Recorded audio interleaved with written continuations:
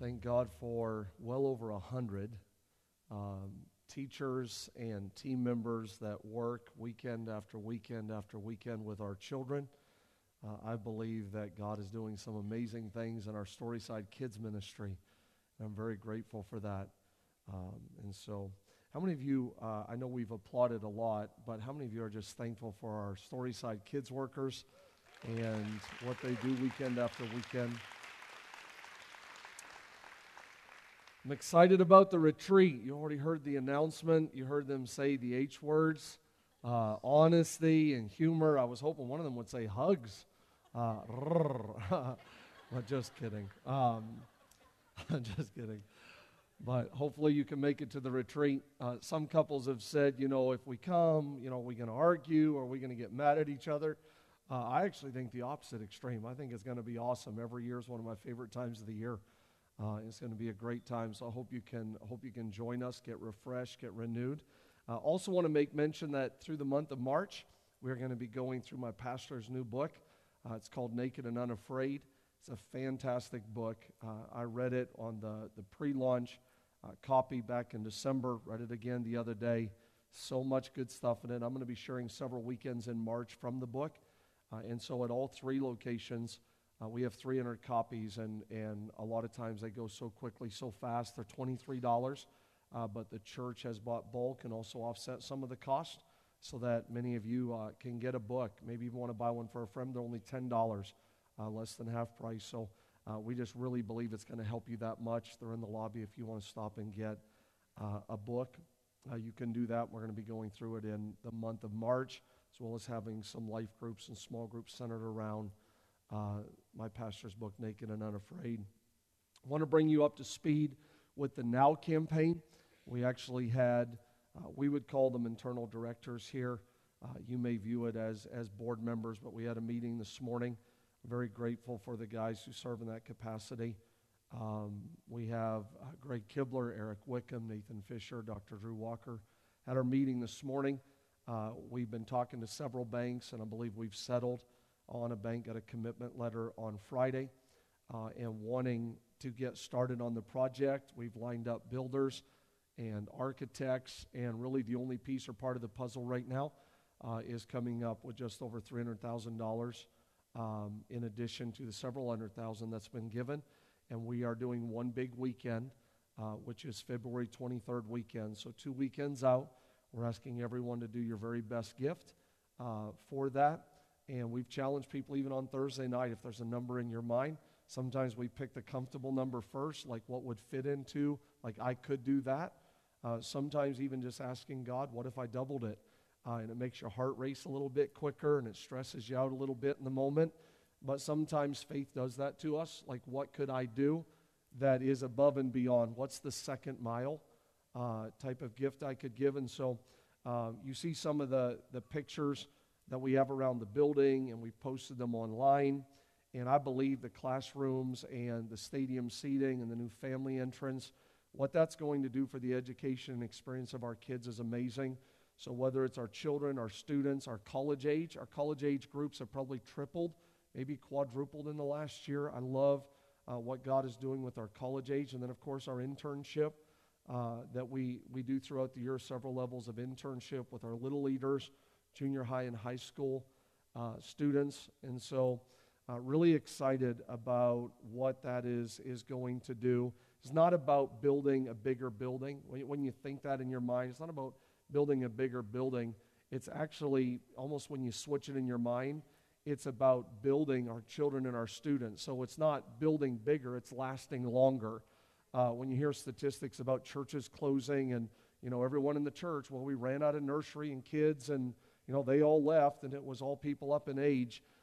You never want to build a church thinking building buildings. You want to build a church thinking it's about people, and more people. It's about generations. It's about lasting longer. And so we're excited about that. I want to talk to you in our time together in the next 20 or 30 minutes. I want to talk to you on the subject of legacy. Everyone say legacy. I really don't. I told someone this week, they were asking just about longevity in ministry, and especially being in the same area for a long period of time. So the average pastor stays in an area for 3 years. They say the average person stays in a church for about 18 months. So sometimes you can have a lot of transition at play. I went to Bible college in 1990, so this is my 30th year, as I've shared. This is our 17th year at Storyside. We started in March, and so we'll be 17 years old next month. And even during worship today, I'm watching as people are coming forward for prayer. I'm looking at the prayer team leaders. And as I'm looking across, I really am in my heart, I'm thinking like, I love the Sanders. I love Dr. Burgraff coming in and seeing Mike and his family and, their newborn baby. And legitimately, sometimes when you do something for a while, you work at a job 5, 10, 15 years, you like lose your love for it. This is the honest truth. I love the people of Storyside. Every time I get the opportunity to stand up here and share, I don't take it lightly. I'm glad that we get to live life together. I'm glad that we watch each other, our children grow spiritually and grow in our faith. And so I'm honored. I'm honored to be part of the pastoral team and leadership here at the church. And I don't take that lightly. I'm glad that there's 247 churches in our area, that you would choose Storyside as your house of faith. And we don't take that lightly. When you talk about legacy and you talk about building something that is going to last long term, just by a show of hands, how many parents do we have in the room today? You have children, you're willing to claim them. Parents, wow, it's a lot of them. How many grandparents in the room today?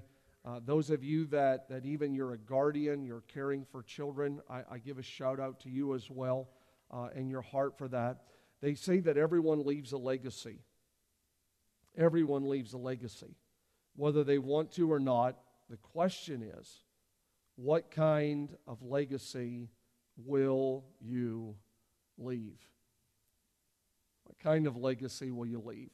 Speaking of what we'll leave, whether it's parents or grandparents that would raise a hand up in the air today, I heard the joke about the grandfather who had serious hearing problems for a number of years, and so he went to the doctor to be fitted for a hearing aid that they said would return his hearing to close to 100%.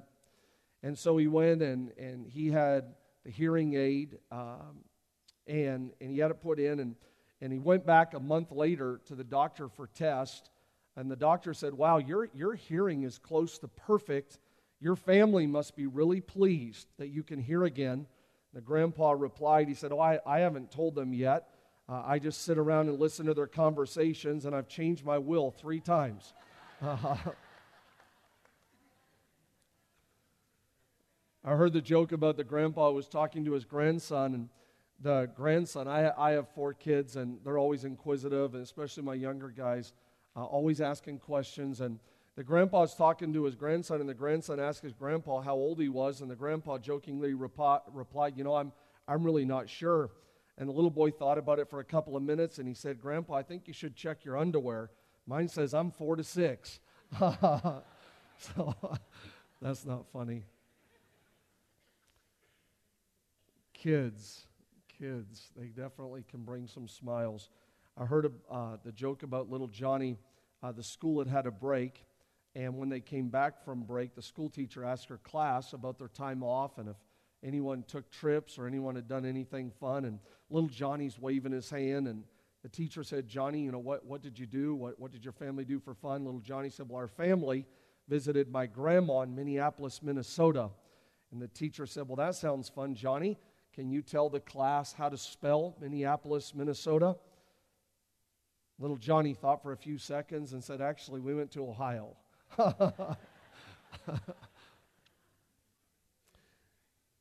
When we raise children or we raise grandchildren, it's not always easy. Raising children, raising grandchildren is not always easy.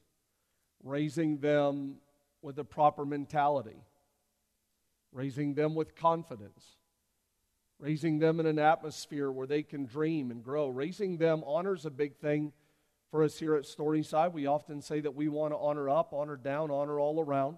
We believe that everything and everyone is better with honor. Schools are better with honor. Homes are better with honor. It could be as simple as returning a shopping cart. It could be as simple as holding a door open for somebody. Everything and everyone's better with honor. We want to raise our children with those types of principles. Raising children and grandchildren, it's not always easy. There's over 2.5 million children here in our state, here in Ohio.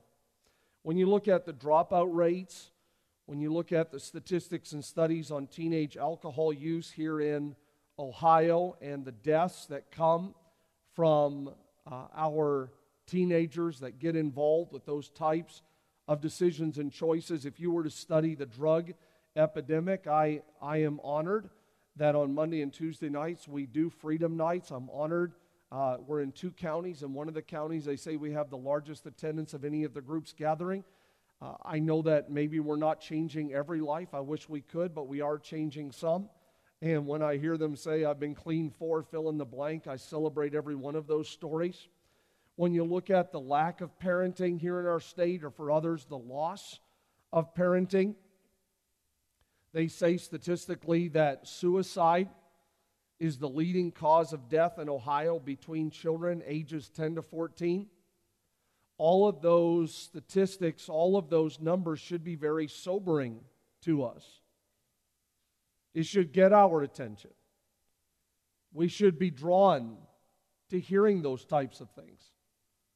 Children have real problems. It could be everything from depression, discouragement, bullying, lack of having that parental voice. Children have real problems. If you're even wondering today, Pastor Micah, how do children have real problems? How does an 8-year-old have real problems? How does a 12-year-old have real problems? Think about it through this lens. Some of us are still digging out of holes that were brought on when we were a child. Some of you are still dealing with names, comments. You weren't planned. You were a mistake. You were the black sheep of the family. Favoritism, comments. You'll never amount to anything. I deal with people day after day after day. Some people are still digging out of those kind of holes. Children have real problems. I heard about the little boy that walked into his house and he's covered in dirt all over his jeans and all over his shirt, and the dirt and the filth. He walks into the house and his mom asked, her little boy said, why do you always get so dirty? The little boy responded to his mom. He said, well, I'm a lot closer to the ground than you are. Think about it. Think about your world. Think about your life. Some of you get up, you go to work, you work long hours, you come home, you're happy to get a little bit of food, maybe wind down for a bit, and you fall into bed and you don't even remember falling asleep. I look at my life. I could spend so much of my time, whether it's with you in settings like this or with staff or gatherings or meetings. I want you to view it through this lens. Your child, our children, a lot of times they are closer to the dirt. They're closer to the filth. They're constantly being bombarded, whether or not it's people telling them there is no God, that creation doesn't exist, that there is no heaven. Whether or not it's being around the constant peer pressure. Sometimes they come in more dirty because they're closer to it than even what we are at times. We should be challenged. We should be stirred to do everything in our power to help our children and to help our students live a life of spirituality. When we understand that children have real problems, we don't want to just point out the problem. Well, you know those millennials, you know that generation, you know how kids are. Well, if that was my child, Pastor Micah, what good does it do to sit back and just point out problems? May God, may the Holy Spirit stir us today to be part of the solution. What can we do to make Ohio a better place? They say that 15.1% of children accept Jesus ages 6 or younger. I would be in that statistic. I was 5. 32.1% accept Jesus ages 7 to 11. 36.8% accept Jesus ages 12 to 19. 84% accept Jesus by age 20. The Barna Group, which is another study separate of this one, says only 1/4 become believers after age 21. Luke chapter 18 is the 2 verses that I want to read today and draw our theme, our message from. Verse 15 and 16 of Luke 18 says, some people brought their little children for Jesus to bless. But when his disciples saw them doing this, they told the people to stop bothering. Everyone say bothering. Stop bothering him. So Jesus called the children over to him and said, let the little children come to me. Don't try to stop them. People who are like these children belong to God's kingdom. Some brought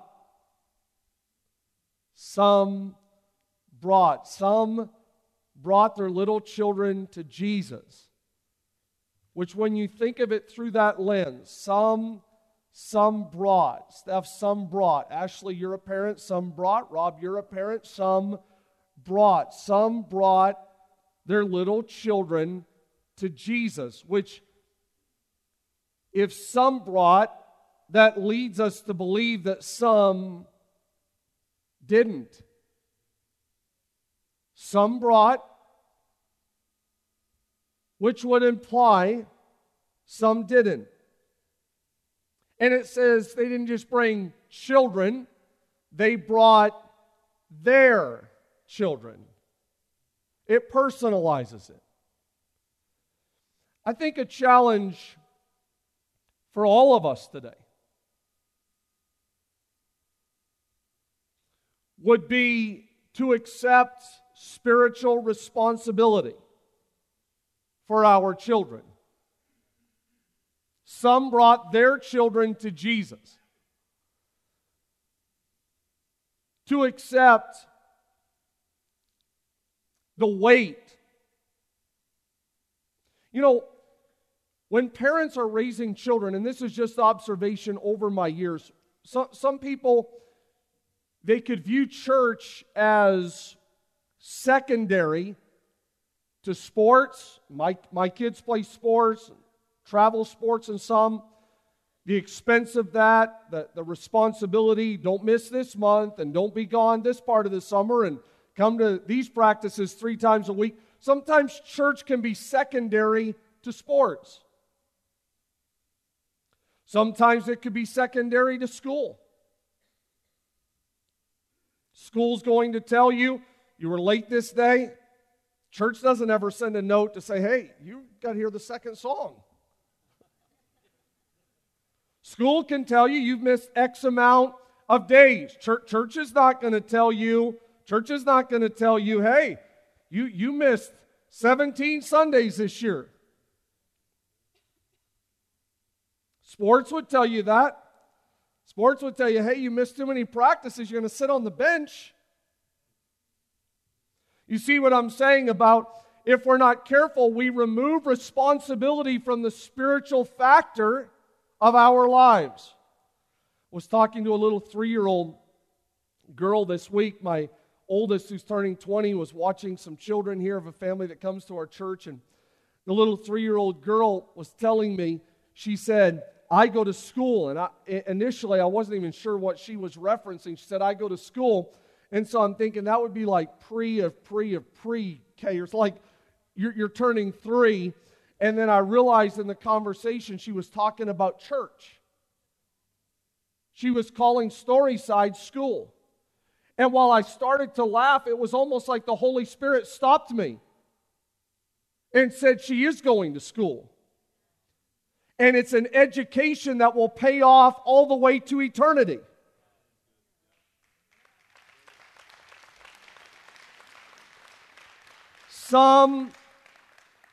Some brought their children. They didn't complain about the gas. They didn't complain about it's another night out of my week. They realized this is a big deal. And they brought their children to Jesus. Ask yourself the question today. How am I helping my kids? How am I helping my kids? Do I pray with them? Do I have courageous conversations with them? Do I encourage them to be involved? You see, over the years, a lot of times as parents, we can make the church the enemy. Well, you know how church is. They want you here on Tuesday night, and if you're going to sing, you got to practice, and if you're going to come to kids ministry, and they do this like vision night with the students, and I can't believe the church takes up all, and you can turn the church into the enemy. You create a monster. And then when a child is 18 or 19 or 20, you can call that same monster and say, hey, I need you to pray for my child. They went here, they done that, and I really need you to pray, Pastor Micah. And now we need the monster to step in and be the Savior. Don't make the church the enemy. Don't make the church your excuse. Don't talk bad about the church. The church is God's plan A. The church is meant to help raise your children in partnership with you.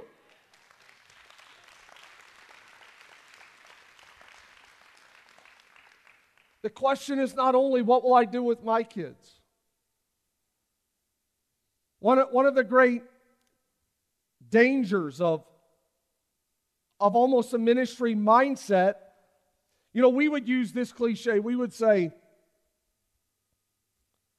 Pastor Micah, I don't have a dog in that fight.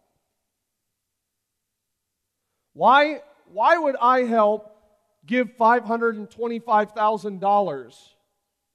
Why would I help give that money to kids, students, interns, if I don't have a child doing that? Why would I be part of that? It can be a dangerous mindset if we only view it as, I will get involved if it's my child. So while I celebrate some people brought their kids, I also know that pendulum, that extreme could be that if our kids aren't involved, we don't feel as much of the responsibility. And so I ask you, it's the reason why I left the blank there. I don't want you just to pose the question, how am I helping my kids? I would like you to ask yourself today, how am I helping community kids? How am I helping foster kids? How am I helping school kids? How am I helping orphan kids? How am I helping not just the kids that are here now? How am I helping the kids that are coming in 2021 or 2022 or 2023? Because if you just view this as, I'll only serve, I'll only volunteer, I'll only be on a dream team, I'll only give if it's my kid. If that mindset takes over, then you're only going to care about freedom nights if you have a family member who's an addict. We should care about people with addictions, whether or not it's close to home or not.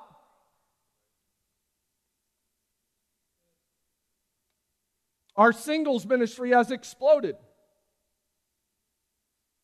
Every gathering it grows. I love hearing the wins of people relationally, encouraging one another, supporting one another, praying for right relationships to come into their lives. I love hearing about what God is doing in our singles ministry.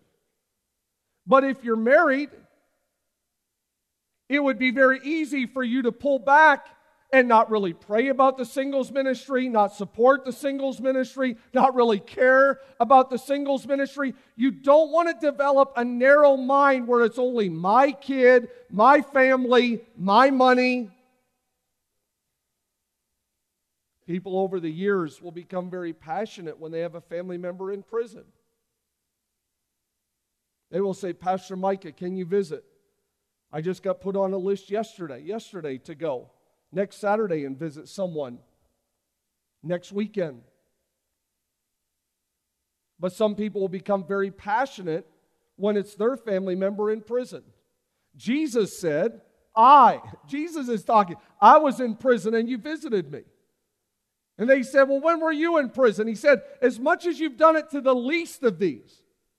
As a church, we don't want to just get stirred, whether or not it's prison or missions or creatives or students. The list goes on. You don't want to just get stirred when it's your family, or we want to have a heart for ministry as a whole. I don't just give because it meets my preference. I don't just give because it's something that touches me. I do it because it is the right thing to do.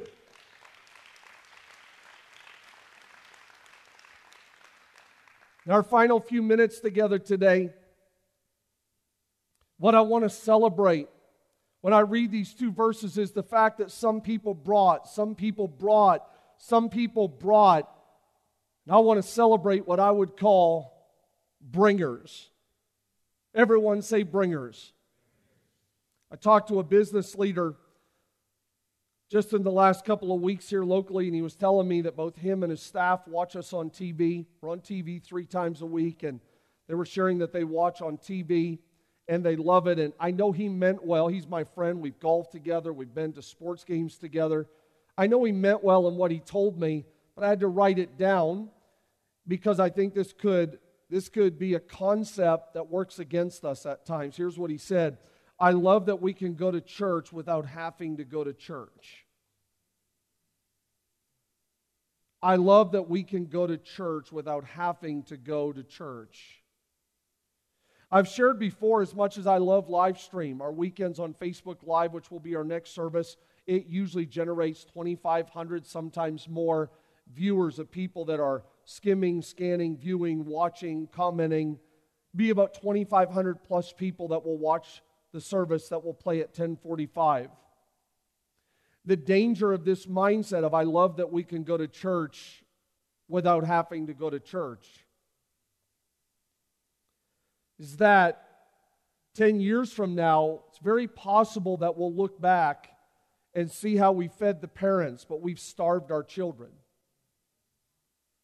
I don't believe that everyone online is saying to their son and daughter, hey, let's gather around the iPad. Let's gather around the phone. But that son or daughter who's running the hallways or playing a video game or outside while mom and dad's enjoying church, I'm talking to you today about legacy. I'm not trying to stir you to believe in building something for 5 or 10 years. I'm asking you to believe that until God returns, until eternity as we know it takes place, but until that time, we will tarry, we will work, we will sow, we will build, we will raise children, we will raise students, because we want something that's not going to stop in 10 years. We want something that's not going to come to a screeching halt. We want to be part, not of religion, we want to be part of God's great church, that He said, I will build my church and the gates of hell will not prevail against it. So I celebrate the bringers. I celebrate every parent, every grandparent, every guardian, every uncle, every aunt. I know the craziness and the chaos that can come with getting kids to church. My wife sings on the worship team at times, and we'll get up at 5:30 and, start getting ready. And I just know in those moments that whether it's my daughters or at times me, if they're at friends, it's our job to realize how much work my wife does day after day after day after day, getting my 11 and 10-year-old, who even this morning, my 10-year-old boy hit the snooze button 4 times. Last night he told me, I'm going to 9 a.m., Dad. I'm at 9 a.m. He's not at 9 a.m. He's not here. I gave him 4 chances. The clothes and the car rides and pulling in and waiting in line. I've watched people before get pulled over, and sometimes they'll pull them right in the parking lot, people getting tickets, and then for whatever reason, sometimes on Sunday, it's almost like the enemy loves for you to argue, or there's a temptation to just like get into it with other people in your family. And the temptation could be for you to turn around. And then if you do get here and you have children, there's a good chance if your child starts acting crazy, like we tell the teachers and the team, do everything in your power not to put a number on the screen. I don't like numbers on the screen.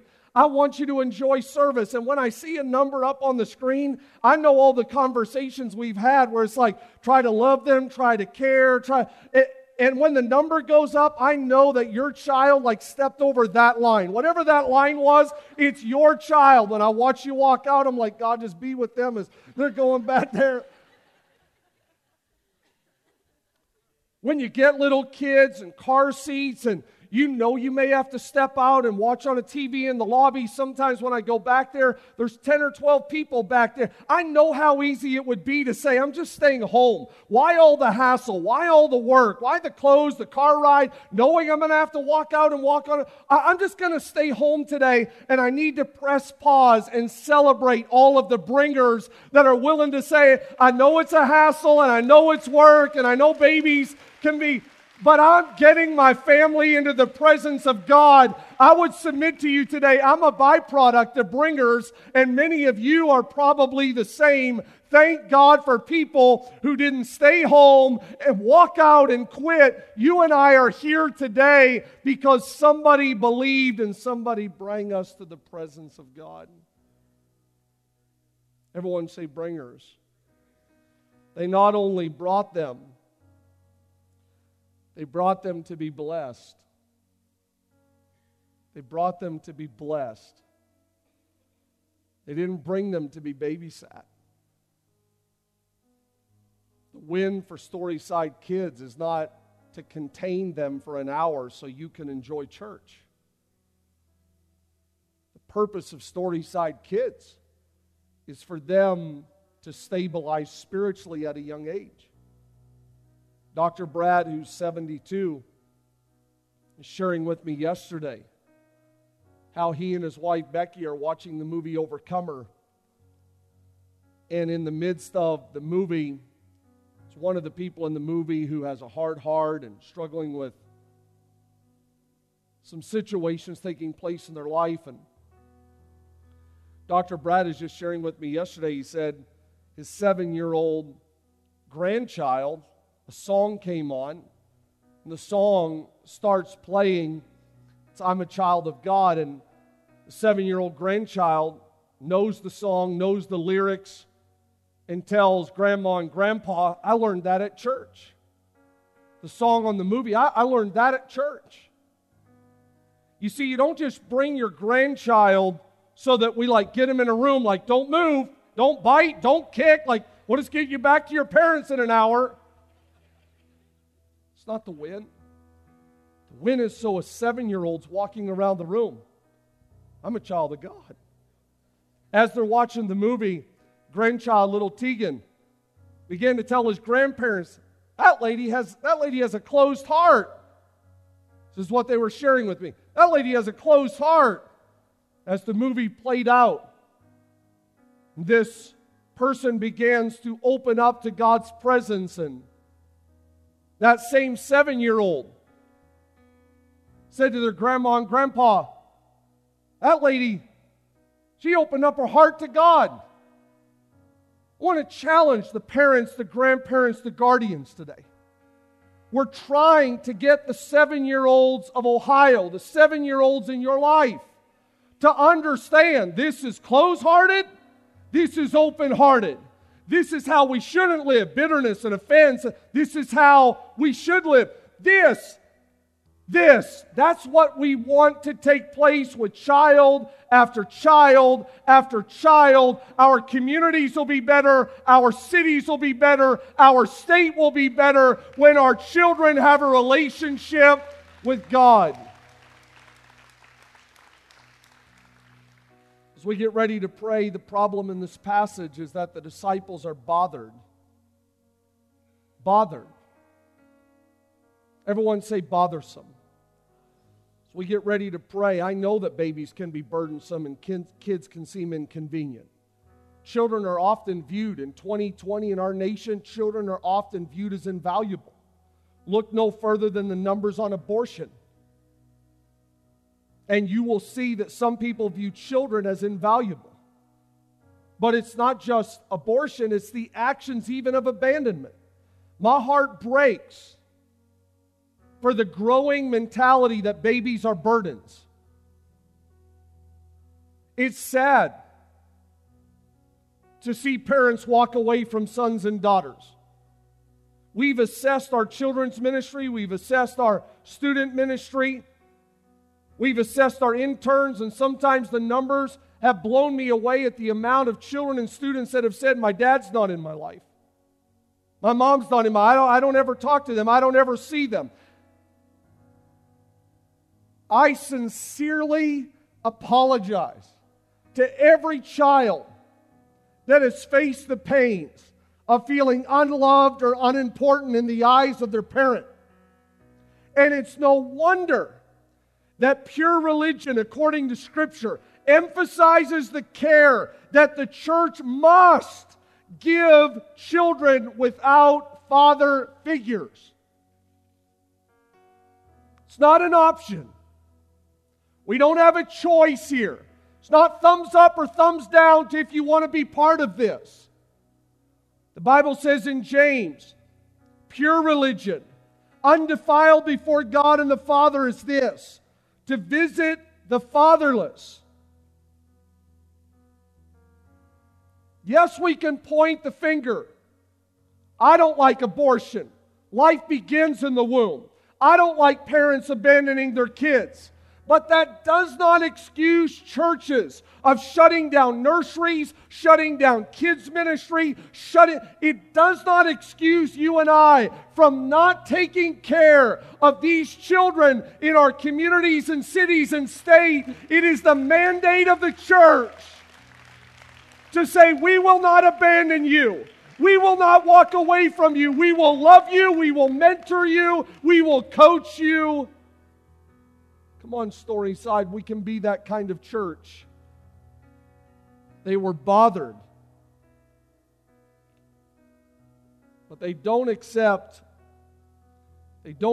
responsibility, Dr. Burgraff, for their bother. They actually blame Jesus. They said, don't bother him. They use Christ to justify their aggravations. And I see it all the time where we often spiritualize our frustrations. Don't put words in God's mouth. Jesus has no problem with the children coming. Don't blame God for what you don't like. I can't believe they're running around. Take that hat off. Stop running. If that was my kid, and I'd spank him, and I'd stop. Especially when you spiritualize it. Like I think God would be really upset right now. Can I just tell you in this passage, Jesus has no problem with the kids coming to him. But the disciples want to use him to justify their frustration. And Jesus tells them, don't try to stop them. Don't try to stop them. What if we were saying no to what God was saying yes to? What if we were hindering when we should have been helping? The devil knows. Can I tell you today, the devil knows if he stops the kids. Jesus said, don't stop them. Don't stop them. Don't lose your legacy. Children are the most valuable asset and our greatest hope for our future. And today in God's presence, I'm asking you to live with vision that outlives you. Live with vision that outlives you. With this new expansion, the bank sent me an email on Thursday before final approval on Friday. They sent me an email on Thursday and they just said, Micah, with a 26-year term, first-year interest only, and they're going through the dynamics of alone, the details. What if something happens to you? Like what if you're not here? And they preface the email by saying, I know it's a black and white blunt, but what happens? Who takes over? Because the reality is, outside of paying it off early, which would be our hope, I'd be in my early 70s. But it actually affirmed. So my pastor, Pastor Kevin, I'm part of a network, several hundred churches. We have 3 oversight. We have the internal directors. We have 3 to 5 names we've already processed. So I had all the answers for the bank, but that's not what stood out to me. What stood out to me was just that it affirmed what I already had, Steve, in my heart, that I don't want us to do something that only fits into our lifetime. That I want to do something that even if I wasn't in the equation, there's still kids being saved, there's still kids learning about Jesus, and there's still kids walking around saying, honor up, honor down, honor all around. And there's kids that are still, I don't want to live a life that only does things that are beneficial to me. The Bible says in 1 Chronicles 22:5, David said, we should build a very great temple for the Lord, but my son is young and does not yet. We're talking about what many consider the wisest man to ever live, Solomon. But there was a day he wasn't considered the wisest man ever. Look what it says, my son is young and does not yet have enough experience to know how to do it well. It should be so great and beautiful that it will be famous among all the nations, so I will prepare what is needed to build it. So before David died, he prepared everything needed to build a great temple. You don't just want to live with a vision that outlives you. You want to give. You want to give to a vision that outlasts you.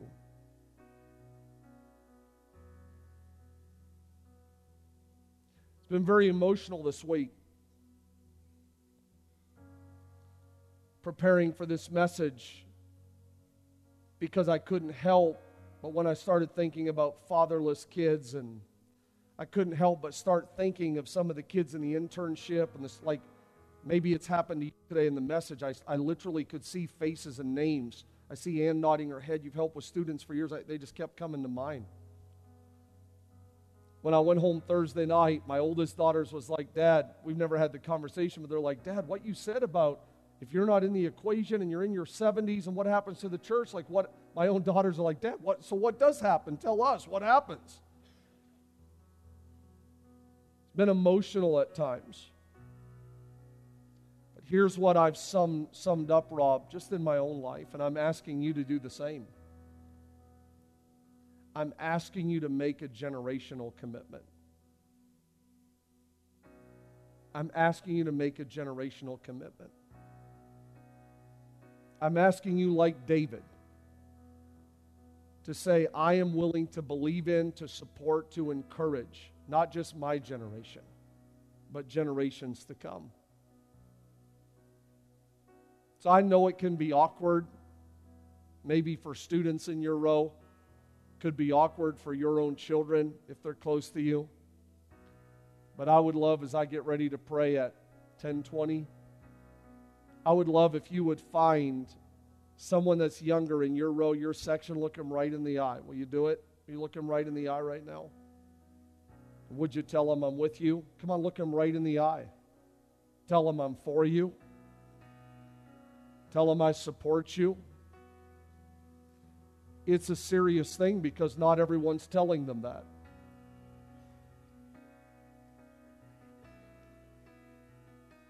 They don't hear that everywhere. I know it can sound funny, but they don't hear that everywhere. They've had some of the people closest to them in their life that have walked away. Some of the closest people to them have abandoned them. And I want them to know today, not just Micah, I want them to hear it from you. I'm for you. I am for you. I support you. I cheer you on. Whether I'm here or not here, I'm with you. I choose to make a generational commitment. It's not just the God of Abraham. He's not just the God of Isaac. He's not just the God of Jacob. He's the God of Abraham, Isaac, and Jacob. All generations, top to bottom. We are one body of Christ, one family. Would you close your eyes today and give me the opportunity to pray with you?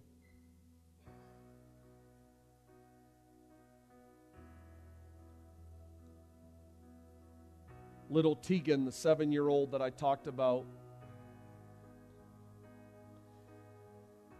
the song he was singing was, I'm a child of God. I am a child of God. Maybe today in the room, you don't feel like you're a child of God. You've never accepted Jesus as your Savior. You've never really thought about a relationship with God. But I'm asking you, don't just take the words of a 46-year-old. Take the words of a 7-year-old. Take Tegan's words today. And understand that today in this moment, in this prayer, you could become a child of God.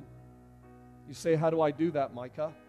The Bible says if you'll believe in your heart, if you will say, the Bible uses the word confess, if you'll say it with your mouth, I believe Jesus is the Son of God, you'll be saved. You turn from living a life that's about you. You choose to follow Jesus and say, I want to live a life of purpose. I want to follow Christ. And if that's you today, you would say, I would like to make that decision, Pastor Micah. I just want you to raise a hand right now. I believe everyone has their eyes closed, but you just want to slip up a hand and say, will you pray for me today? I want to give my life to Jesus. Thank you. Thank you. I believe there's 4 hands right over here, a hand here. I want to follow Jesus. Thank you. Thank you. Maybe others that you've got sidetracked, whether it's sin, shame, you've got sidetracked, and you want to leave today back on track with God. Knowing, not maybe or might, but for sure, confident, I am a child of God. God, I pray over every person right now that has made that decision to raise a hand to say, I want to be a child of God. I want to turn. I want to repent. I want to make things right. I pray that you would forgive. Pray that you would strengthen. Pray that you would save. With eyes closed, I also want to ask the question, if you're here today and you're serious, you want to make a generational commitment that, yes, I will commit to my kids, but I'll also commit to kids in general, to students in general, and you feel it stirring in your heart, you want to make a generational commitment, I just want you to raise a hand to say, when I see them in a lobby, I'm going to encourage them. When I see them passing on the street, I'm going to high five or fist bump or say hello. I'm going to pray for them. I'm going to uplift them. I'm going to believe in them. I want to make a generational commitment. Hands are going up all over the room. I thank you for taking this moment so serious. Hands are still going up. That the church is not going to go down on my watch. That the church is not going to come to a screeching halt in my county, in my area. Not on my watch, not in my time.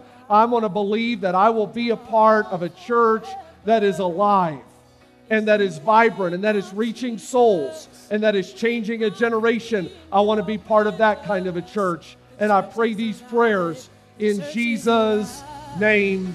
Amen. Can we stand all over the room and sing it together? Are you thankful you're part of the church?